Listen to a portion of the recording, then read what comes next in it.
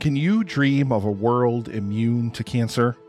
Hello everyone, my name is Nick and I'm the host of the annual live stream for The Cure, where content creators and podcasters from around the world join me to raise money for the Cancer Research Institute and immunotherapy research, which is training the body's immune system to fight against all forms of cancer.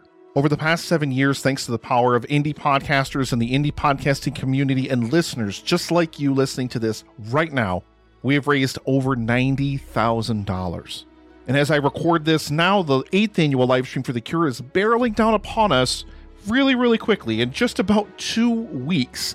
So join us please from May 29th through June 1st for 48 hours of amazing content from people all over the world and help us fight for a world immune to cancer. I'll now return you to your regularly scheduled programming. Thank you so much. And together, we can make a difference. What if a cyber brain could possibly generate its own ghost and then create a soul all by itself? And if it did, just what would be the importance of being human then? In a world overflowing with movies, we need a hero. Someone to separate the bad from the good.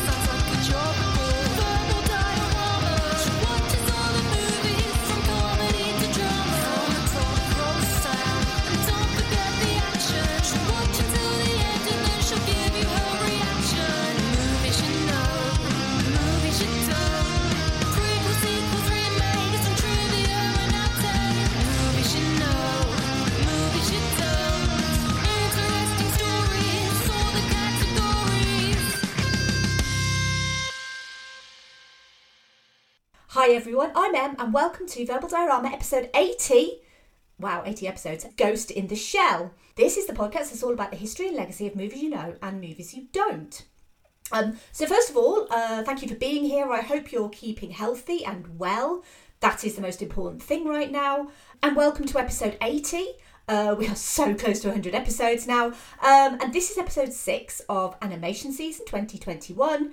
And as always, I really genuinely hope it's bringing you as much joy as it's bringing me. And whether you're a returning listener or a brand new listener, you are very welcome. This season specifically is going to run through January and February, and it showcases 10 animated movies from different countries, different animation styles, different languages, and different studios, but basically just to highlight great animated movies.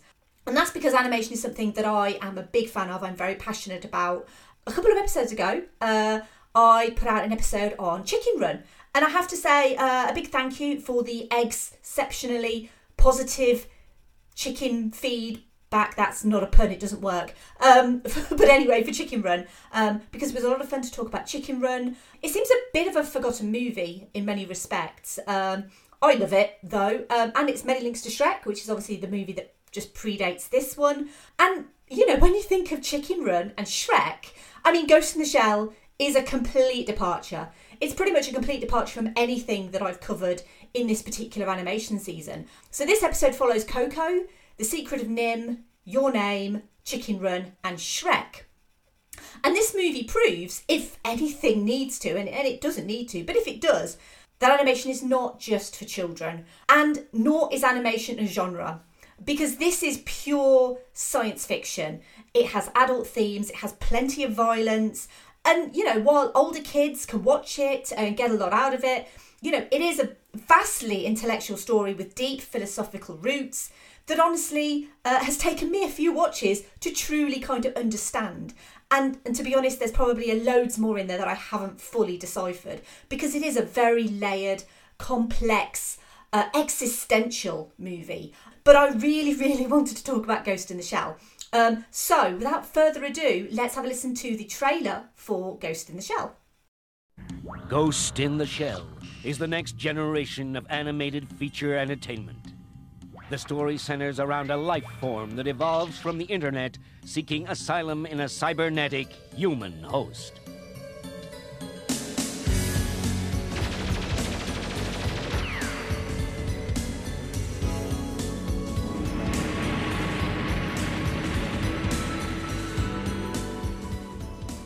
The semi-cybernetic team sent to counter this incredible situation are forced to question the meaning of their own lives while engaged in a non-stop, action-packed fight against an unseen enemy. Police! Everyone, hit the ground!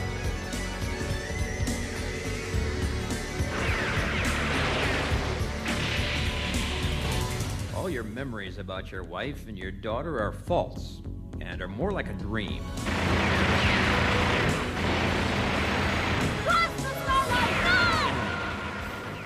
With production values exceeding the legendary Akira and a gripping storyline, this picture represents the leading edge in the new animated entertainment genre and marks a milestone in the future of feature-length animated filmmaking for young adult audiences. Ghost in the Shell.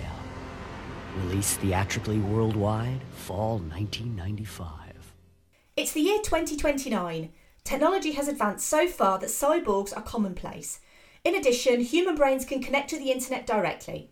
Major Motoko Kusanagi is an officer in Section 9, an elite secretive police division that deals with special operations, including counter-terrorism and cybercrime. She is currently on the trial of the Puppet Master, a cybercriminal who hacks into the brains of cyborgs in order to obtain information and to commit other crimes. So we'll go through the cast, and as always, for movies that are subtitled or dubbed, I list Japanese and English voice actors. The main reason for that is I don't care if you prefer watching your anime subbed or dubbed. It really doesn't bother me. The thing that bothers me is when people choose not to watch a movie like this because it's subbed or dubbed. Just watch it. However you choose to watch it is fine by me. So we have Atsuko Tanaka and Mimi Woods as Major Motoko Kusanagi, Akio Otsuka and Richard Epcar as Batu, Ayamasa Kayumi or Yoshiko Sakakibara and Tom Weiner as the Puppet Master, Koichi Yamadera and Christopher Joyce as Togusa, and Tamiya Oki and William Frederick Knight as Chief Aramaki. The reason I mentioned Ayamasa Kayumi or Yoshiko Sakakibara is that Ayamasa Kayumi did the voice of the Puppet Master in the original version, and Yoshiko Sakakibara redid the voice for Ghost in the Shell 2.0, and I will come to the difference between Ghost in the Shell and Ghost in the Shell 2.0 in a little bit. The screenplay was by Kazunori Ito, it was based on Ghost in the Shell by Masamune Shirow, and it was directed by Mamoru Oshii. And as always, apologies if I get any pronunciations of Japanese names incorrect. It's not my intention. I genuinely always try my best to get the pronunciations correct. So Ghost in the Shell, or Kokaku Kidotai, started with the manga, of course, which spawned a multitude of books, anime and games, as well as, being one of the most influential, well-respected and beloved anime movies ever made, especially to a Western audience. But I want to start this episode with a guy called Gilbert Ryle. He was a British philosopher who coined the phrase ghost in the machine when critiquing Cartesian dualism, which argued the two kinds of foundation of dualism, mental and physical. The philosophy states that the mental can exist outside of the body. It's also called substance dualism, that immortal souls occupy an independent reality of existence distinct from that of the physical world. Arthur Koestler wrote a book in 1967, also called The Ghost in the Machine, which describes in details the Cartesian dualist account of the mind-body relationship, that the mind of a person is not an independent entity governing the body, and it attempts to explain humanity's self-destructive tendencies. And this is all remarkably relevant to Ghost in the Shell, which borrows the term ghost from Arthur Koestler's book. Ghost in the Shell was created by Masamune Shirow, who wrote and illustrated the manga series, which was first serialised in 1989 as The Ghost in the Shell, and then as an independent book detailing cyber-terrorist organisation Section 9, led by Major Motoko Kusanagi. Major Kusanagi, or just Major, is the main protagonist of the series and is a synthetic, full-body, prosthetic, augmented, cybernetic human. Try saying that 10 times really fast. She is a mass production model. This was so she could not be distinguished from other cybernetic humans and would not have any special parts because technically she has a lot of special parts. She would not be targeted by criminals who would want to harvest those parts. And I want to talk about the themes of gender identity and sexuality a bit later, but Motoko Kusanagi is a feminine being. However, although having an overtly sexualised female body, technically she's not female. And this is something that canonically is true from the writers of Ghost in the Shell. Motoko as a being is genderless. She presents as female and she's feminine, and so she's given feminine pronouns. However, she's also not treated as a typical female in Ghost in the Shell. You know, she commands an all-male team, for example. She has authority, but she's also the most artificial being in that team. And I find that quite fascinating about her, so I will come back to that in a little bit. So when I'm talking about Ghost in the Shell, for this episode, I'm talking about the 1995 anime film. There have been several book series, as well as other animated films, including Ghost in the Shell 2, Innocence, in 2004. It's not a direct sequel to this movie. Ghost in the Shell Standalone Complex, Solid State Society, which came out in 2006, which was the movie of the Standalone Complex animated series. Ghost in the Shell 2.0, which I said I would explain. So Ghost in the Shell 2.0 is the same as Ghost in the Shell from 1995, but let's just say it's been updated. I'll go into that in a little bit as well. Ghost in the Shell, the new movie in 2015. And then you go into the animated series. So you have Ghost in the Shell Standalone Complex, Ghost in the Shell SAC Second Gig, which was the second season to Standalone Complex, Ghost in the Shell Arise Alternative Architecture, and Ghost in the Shell SAC_2045.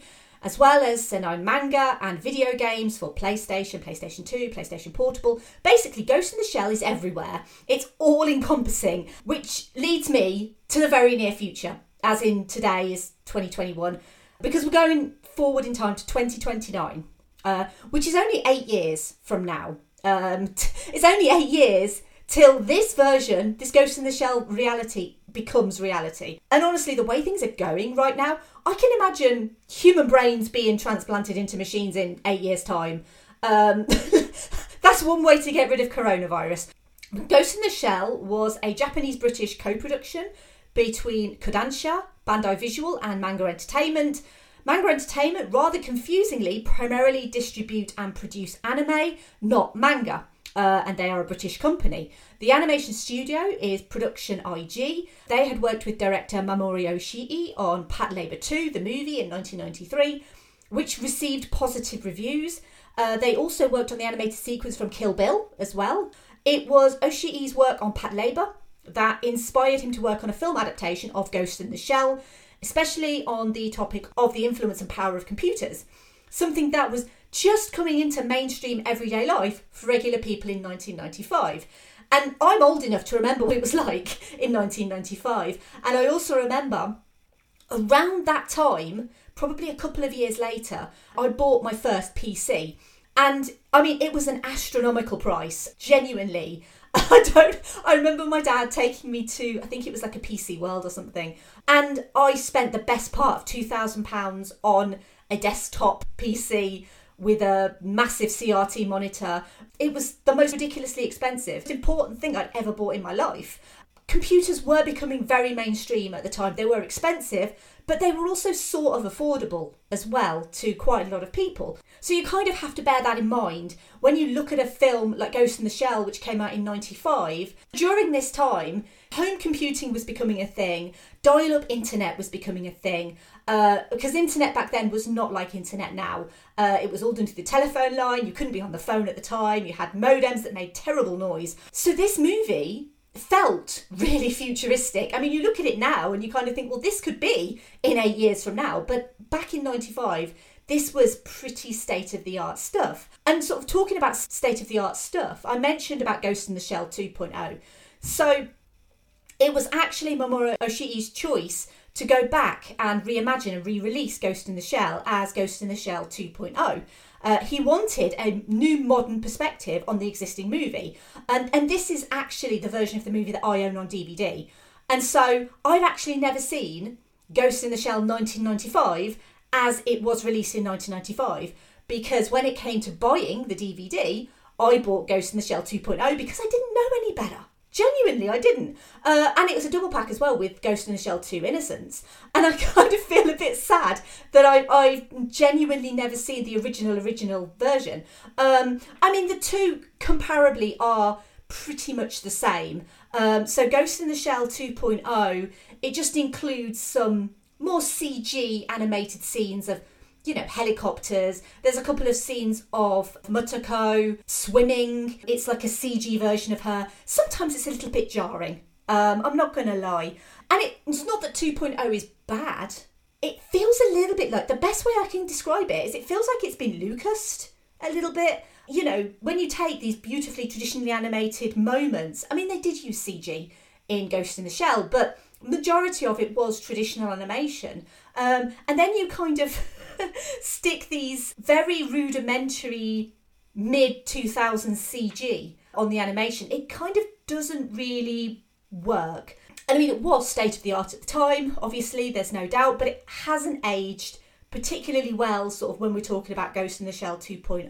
The original 1995 animation, as I said, was a mix of traditional cell animation and CG animation, classed as digitally generated animation, which was quite groundbreaking at the time. Motoko's thermo-optic camouflage was rendered through Tima software, which manipulates the image to distort in combination with the background without altering the original shape of the illustration.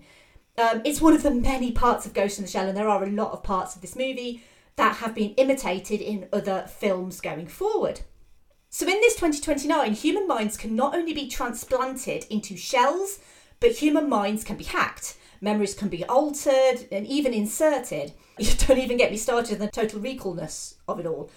Cyber terrorists in 2029, they don't want your bank details anymore. They want your consciousness. We become the machines. We get regular patches, updates, enhancements, just like we do with the machines that we have right now. We get replaced if we become substandard. Your PlayStation 4 gets replaced with a PlayStation 5. It talks about cybernetic enhancements like things like livers, hearts and limbs, and presumably, although not explicitly mentioned, sexual organs can be replaced or added. It essentially removes the human part of being human. The fallibility of the human body is erased from society. If you've got a cancerous organ, you would just replace it. If you lost a body part in an accident, or your whole body, like Motoko Kusanagi, you could get a whole new body that doesn't just do normal things, but extraordinary things. You can become stronger, faster, camouflaged. But the downside is you then have that body owned by a government agency. So you can effectively never retire. And I think this is one of the things that I really love about Ghost in the Shell is Ghost in the Shell is very much a product of its time, but it's also a stark warning of where our future is heading. And like all great science fiction, remains relevant, but kind of becomes even more so as our lives become so intrinsically linked to being connected. Because we've become so reliant on it, to the point that if we lose or misplace our phones, it's panic station. In fact, one of the good things about having to work from home right now is I can no longer leave my phone at home and be completely bereft at the office. The furthest I leave it now is the bedroom, and it's like 15 steps away. It's amazing how connected we've become to being connected. And it is a bit like a disease. It's an addiction. And it's something that's just getting worse in society as well. I mentioned gender identity, and it's something that I want to briefly touch on because Motoko Kusanagi, as I said, she identifies as a woman, and we call her a woman without question, despite the fact that technically she's not a woman. And despite the fact that the movie clearly states that sexual reproduction is not possible. The subbed version of the movie does mention a comment about it being that time of the month, but that's kind of more in the way of a dry joke. But it's important to clarify something, because when you look at a movie like Ghost in the Shell and you see a character like Motoko Kusanagi, the fact that she doesn't have periods doesn't make her less of a woman or make her think that she's not a woman. And if I need to spell it out to you, I will spell it out to you. And that's trans women are women, and trans men are men, and trans rights are human rights. And I think the easiest way to explain trans women are women is to look at an example like Ghost in the Shell, where anyone who was watching Ghost in the Shell would see Motoko Kusanagi and would say, well, she's a woman because she presents as a woman, she calls herself a woman, and therefore she is a woman. It doesn't matter if she doesn't have female parts. She is a woman as far as everyone around her is concerned. It's something that I've always quite strongly believed in. about trans rights and about trans people having the respect that they deserve. And it's something that has really kind of stood out to me watching a movie like Ghost in the Shell, because there is no way that anyone, I think, would turn around and say that Motoko Kusanagi is not female. Ghost in the Shell does a remarkable job at explaining gender identity, how it's not mutually exclusive to sexual identity, and that gender is actually a social construct. You can argue that it's science fiction and it doesn't matter, and, you know, that these are cyborgs and they're not people, but there's still a human brain in that body. It's not a case of this is a puppet or this is a robot. There are parts of human beings in this person, and the brain of this person is female. Her conversations with the puppet master about his suggestion that they merge is not a sexual one and not a copy of either one. Like a virus would constantly replicate itself, but as a combination of their identities into a new being. It's genetic reproduction without genetics. The movie makes an excellent point on humanity's desire to reproduce their genetic code, to take the parts of two people to make something wholly original and to create variety rather than clones. Ideally the best parts of those people. That's not always the case, but the puppet master summarises it beautifully. And he says, "It can also be argued that DNA is nothing more than a program designed to preserve itself. Life has become more complex in the overwhelming sea of information. And life, when organised into species, relies upon genes to be its memory system. So man is an individual only because of his intangible memory, and memory cannot be defined, but it defines mankind. The advent of computers and the subsequent accumulation of incalculable data has given rise to a new system of memory and thought parallel to your own. Humanity has underestimated the consequences of computerization." Ghost in the Shell examines what it actually means to be human by having the ghost part, the part that remains intact, despite all the technological upgrades. The ghost is what makes us individual, not the shell.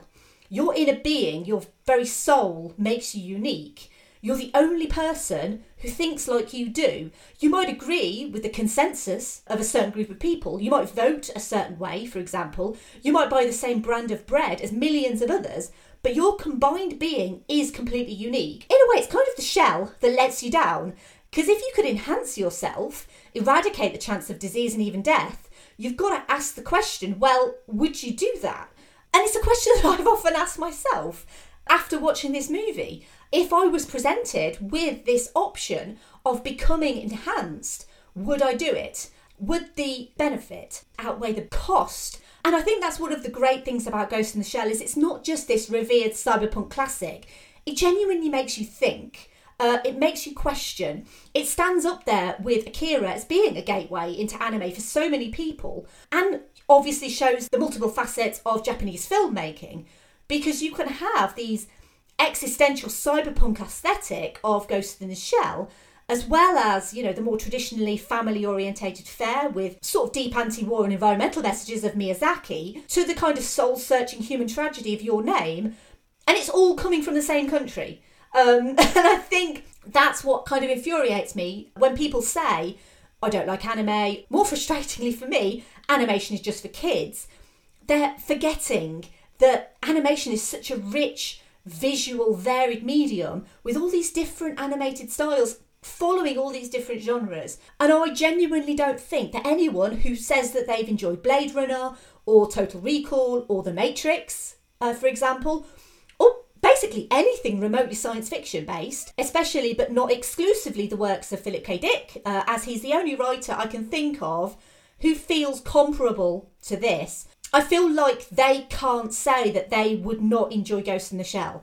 I've never been the biggest fan of Blade Runner, personally, because I prefer Blade Runner 2049. I know that's sacrilegious, but it's kind of true. But the fingerprints of the visuals of Blade Runner are all through Oishi's animation. It's stunningly pretty. And that's even with the updates of Ghost in the Shell 2.0. As much as I lament the updates that they made for 2.0, the vast majority of the animation is so beautifully done. And there was a live-action adaptation of this movie made in Hollywood. And for this episode, I watched both Ghost in the Shell 2.0 and I followed that with the 2017 Scarlett Johansson movie. And here's the thing. Ghost in the Shell 2017 is not a terrible movie. It takes the basic premise It adds some beautiful, I might add, shot-for-shot remake scenes. It adds some things that actually make it feel a bit more problematic than it actually could have been. And obviously it is slightly problematic in itself. And I suppose at this point, it might be a good idea to address the elephant in the room, which is the whitewashing claims of Ghost in the Shell 2017. And these claims actually came from fans of the anime. It was widely recognised by people in Japan that this was going to be a Western version of the story with a white actress in the main role. Japanese women often hold white beauty in high esteem, and the casting of Scarlett Johansson, who is a well-respected, award-winning, incredibly beautiful woman, was seen as a very positive thing. Mamoru Oshii claimed his expectations of Johansson were exceeded, and Kodansha's director of international business, Samuel Shiba, thought Johansson was well cast. And to be fair, it has got a good cast in the movie. You've got Beat Takeshi as Chief Aramaki, and Pilo Asbæk as Batu is also incredibly well cast as well. And as for Scarlett Johansson, she is actually really good. She brings this very intense physicality to the role. She's not really given much of a decent script, to be fair, but action-wise, she actually does feel quite right for this part. To me, the movie fails because of the ending. Because the plot of the movie is kind of follows the same basic beats, but it's not the same plot. And so the ending is different. And spoilers for Ghost in the Shell 2017, by the way, but Johansson's character is called Mira Killian, and throughout the movie she is named Mira. She is not Motoko Kusanagi. She is Mira Killian, and we find out at the end that Mira Killian used to be a Japanese runaway named Motoko Kusanagi. So the brain that is in the body, so the ghost in the shell of Mira Killian, is of a Japanese runaway called Motoko Kusanagi. So her memories are wiped and replaced with new ones, including a new backstory for Mira. Mira eventually finds her Japanese birth mother and reconnects with her. And this is kind of where the story falls apart a little bit, because up to that point, you can believe Mira as the brain behind this cyborg body. And the story with the puppet master, who's like a prototype version of Mira, a failed version of what Mira would eventually become. But then it kind of makes her origin story as she was originally Japanese and they've put her brain into a white girl's body.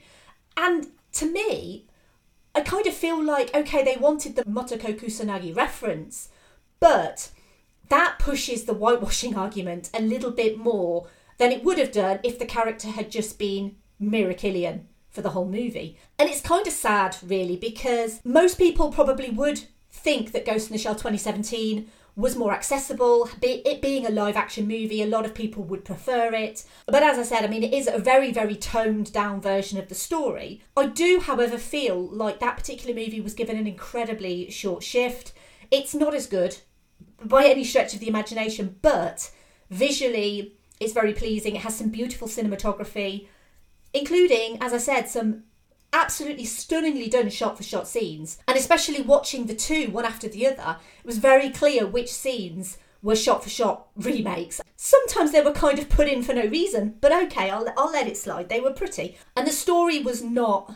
The story of that movie is not as complex. It's not as interesting. It's not as rich. And you certainly won't leave that 2017 movie thinking about life or yourself or soul or asking who you are. And despite some serious concern, because I didn't see it at cinema, I actually got it on Blu-ray, I was quite excited to see it.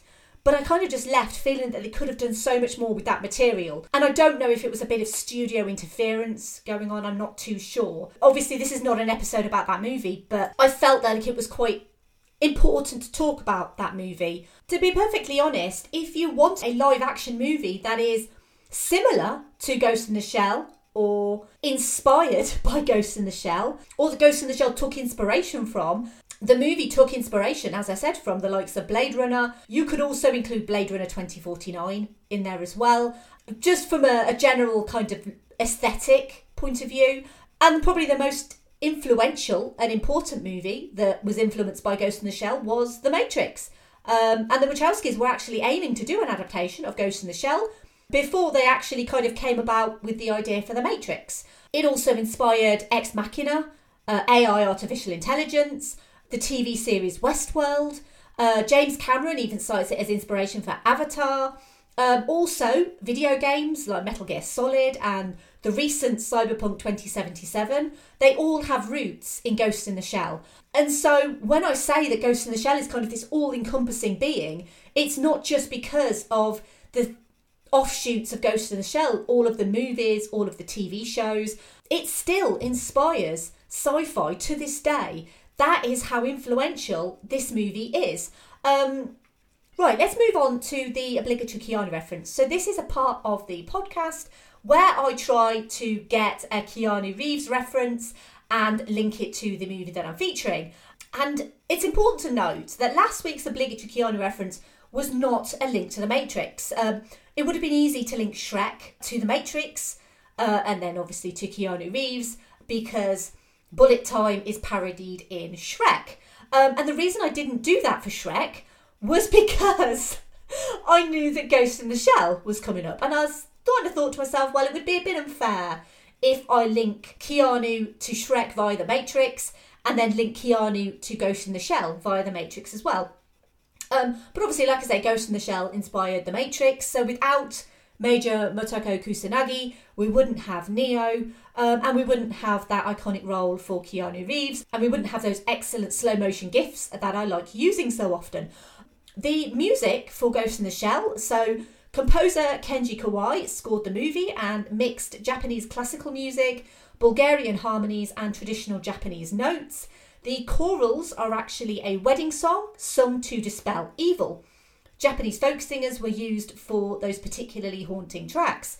Passengers, not the movie, a collaboration between U2 and Brian Eno, have a song on the English language version of the credits called 1 Minute Warning, which is from their album Original Soundtracks 1. And that album was actually written for mostly imaginary films, except for 3. So Ghost in the Shell had a track on Original Soundtracks 1, as did Miss Sarajevo and Beyond the Clouds. Ghost in the Shell was actually released at the same time in Japan, the UK and the US. That was the first anime film to be released this way. That was to try and bring anime to the mainstream in the main 2 Western markets. Spoiler alert, that didn't really happen at the time. And that's mainly because it only ended up grossing $10 million worldwide, and it failed to recoup its production costs. What saved Ghost in the Shell was, you guessed it, the home video market, where it quickly became a cult classic.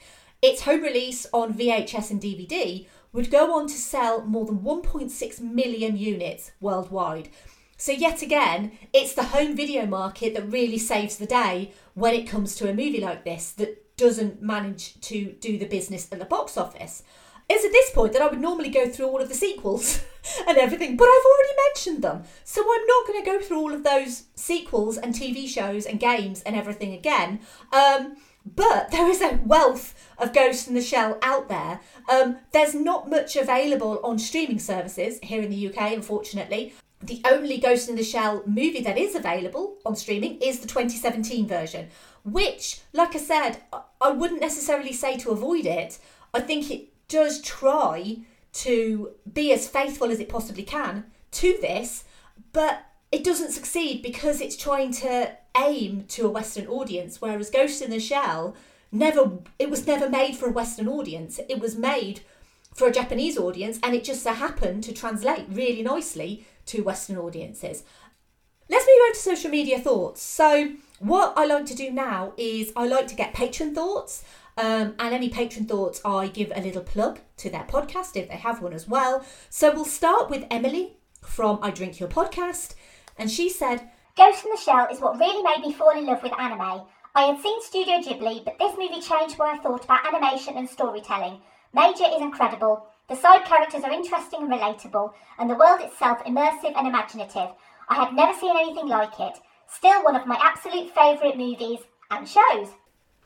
And Emily is from the I Drink Your podcast, I think I said that. Make sure you check out I Drink Your podcast. I will obviously pop links in the show notes. They purely cover movies from 2007, which is obviously seen as a classic year for film. But they do it with some great style and wit and hilarity. So make sure you check them out. And we have Andy from Geek Salad, who said, I've got a record that I'm not a fan of anime, but I did really enjoy Ghost in the Shell. It's a beautifully animated film, complete with gorgeous cityscapes, a complex narrative, and has covertly influenced so much of our modern sci-fi. And Geek Salad, as you should know them by now, Andy's pretty regular with his comments. This comment surprised me actually, because I know he's not the biggest fan of anime. But obviously make sure you find and subscribe to Geek Salad for all your pop culture needs and desires. And obviously some great podcast episodes. I will also put a link in the show notes. Right, moving away from the Patreon comments, we have the comments over on Twitter. So we'll start with @BLCAgnew, who said, come for the trailblazing visuals and dynamic action, stay for the story of found family, identity and evolving sense of self. Ghost in the Shell is an icon of the medium for a reason, one which subsequent sequels and adaptations have never fully recaptured. @Shaw_Grand said, we did a whole episode on it, long story short, overrated. That sequel guy said, cyberpunk greatness and a genre-defining viewing experience during my formative years. Also, Kenji Kawai's score remains haunting but hypnotic. My love for Japanese culture, games, manga and anime was spearheaded by both this and Cyber City Odo 808. @CapUnderstand said, visually this film blows my mind every time I see any piece of it. @OrlandScrumFC said, a fantastic adaptation of the manga, but I wish they had stuck closer to Masamune Shiro's aesthetic. Still, the scene of the Major tearing her shell apart to destroy the spider tank is forever burned in my brain. Kinda sad there were no Takikomas though. I think I said that right, I'm not sure. And @FlameBrain39 said, it's definitely one of the most influential anime films out there, and it helped popularise anime in the West, proving that animation doesn't have to be a children's medium to be successful. And of course, I absolutely agree with that. We don't have any comments over on Instagram this time, but we do have one comment over on Facebook, which is from Joe, who says, the movie is equal to some of the greatest in anime. The Major is a complex person and a lot can be said about her. The other characters are relatable and very human. Although it is set in sci-fi, it still has a touch of the modern, like the internet, prosthetics and computerisation. It does not shy away from showing the gritty, run-down neighbourhoods and jobs versus the pristine offices and wealth of others. Like Ogres, the movie is an onion. Which is a nice little callback to Shrek. So thanks for that, Joe. And thanks to everyone for their social media comments on Ghost in the Shell. In the neon dystopian future Ghost in the Shell depicts, we can be enhanced. We base our lives around machines, we're constantly connected. This may be set in 2029, but the future of Ghost in the Shell is remarkably similar to 2021 in so many ways. In that respect, Ghost in the Shell, as forward-thinking as it was, remains timeless. A cyberpunk window into an existential soul. The impact of Ghost in the Shell on pop culture is so vast, but like all great science fiction, it comes with a stark warning. Embrace connectivity, but don't rely on it. Desire the latest gadgets, but don't depend on them. Take solace in your treasured memories, because they might not be real in 2029. Take value in you as an individual. Your self-awareness and your consciousness are valuable commodities. Don't let anyone take them away from you. Thank you for listening. As always, I would love to hear your thoughts on Ghost in the Shell. And if you do like this episode or any episode, it would be great for me if you could take a moment to leave a rating or a review in your podcast app of choice. The other thing that you can do if you really want to support the show is you can spread the word, you can tell your friends, and you can subscribe to this podcast in your podcast app of choice and make sure you get the next episode as soon as it becomes available. If you like this episode on Ghost in the Shell, you might also like episode 14, The Matrix, obviously, because I wasn't not going to suggest The Matrix on this episode. Episode 17, The Iron Giant, because I genuinely am going to recommend it every single episode because it's such an underrated classic. I suppose it does talk about existentialism and souls and machines. Can a gun have a soul? So I suppose it is kind of linked to Ghost in the Shell. And episode 28, Akira. I covered Akira last animation season. It was a really, really fun episode. It was with special guests. Anita and Kira from the Unexceptionals podcast. And again, I mean, such a landmark in anime. One of the most groundbreaking animes. This, really, Akira and Ghost in the Shell are probably the two anime movies that people tend to go to first. And there's something special about both of them. So if you like Ghost in the Shell, I can pretty much guarantee that you will also like Akira as well. As always, give me feedback on my recommendations. Now, the next episode, or episodes, should I say, for there are 3. It's Verbal Diorama's 2nd birthday, mid-February, and to celebrate, I am releasing 3 special anniversary episodes, just like I did last year when I brought out Howl's Moving Castle, Spirited Away and My Neighbour Totoro. This year I wanted to focus on Disney, and specifically the 3 first ages of Disney. The Golden Age, the Silver Age and the Bronze Age. And I've basically picked a movie to cover from each of those 3 ages. So, first up, from the Golden Age of Disney, there was really only one, Hollywood's first full-length animated film. It was nicknamed Disney's Folly at the time, but it's now still one of the most popular and financially successful movies ever made, Snow White and the Seven Dwarfs from 1937. From the Silver Age of Disney, and the last movie that Walt worked on before his death, and also one of Disney's most popular movies still, The Jungle Book from 1967, and from the Bronze Age, which is often called the Dark Age of Disney. This was post the death of Walt Disney, and they introduced cheaper production methods as well. There are many links with this movie and The Jungle Book, but I really, really wanted to cover Robin Hood from 1973. These 3 episodes, Snow White and the Seven Dwarfs, The Jungle Book and Robin Hood, are coming out over 3 consecutive days, the 15th, 16th and 17th of February. So make sure you look out for them. They are not being released early for patrons because obviously it's going to be quite a big task to try and get all these episodes done. Everyone will get them on the 15th, 16th and 17th of February. And yeah, look out for them in your podcast app over those 3 days. And wish me luck in trying to get 3 episodes out in 1 week. Obviously I did it last year, so I'm pretty certain I can do it again, but we'll see. You can follow me, obviously, if you want to, at Verbal Diorama on Twitter, Facebook, Instagram and Letterboxd. I do have a Patreon, which is patreon.com/verbaldiorama. And if you would like to support the show financially, that would be wonderful, but you are, all, as always, under no obligation. If you would like to support the show, you can go to patreon.com/verbaldiorama. And a massive thank you to the patrons of this podcast. They are Simon E, Sade, Hardy L, Claudia, Simon B, Laurel, Derek, Jason, Kristin, Kat, Andy, Mike, Griff, Luke, Emily, Michael, Matt, Trevor and Scott.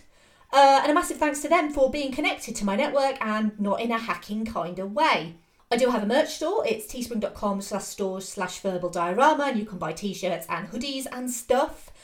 If you want to get in touch, you can, verbaldiorama@gmail.com or over at verbaldiorama.com. And you can always pop over to filmstories.co.uk. You can always check out the stuff that I'm writing on the website.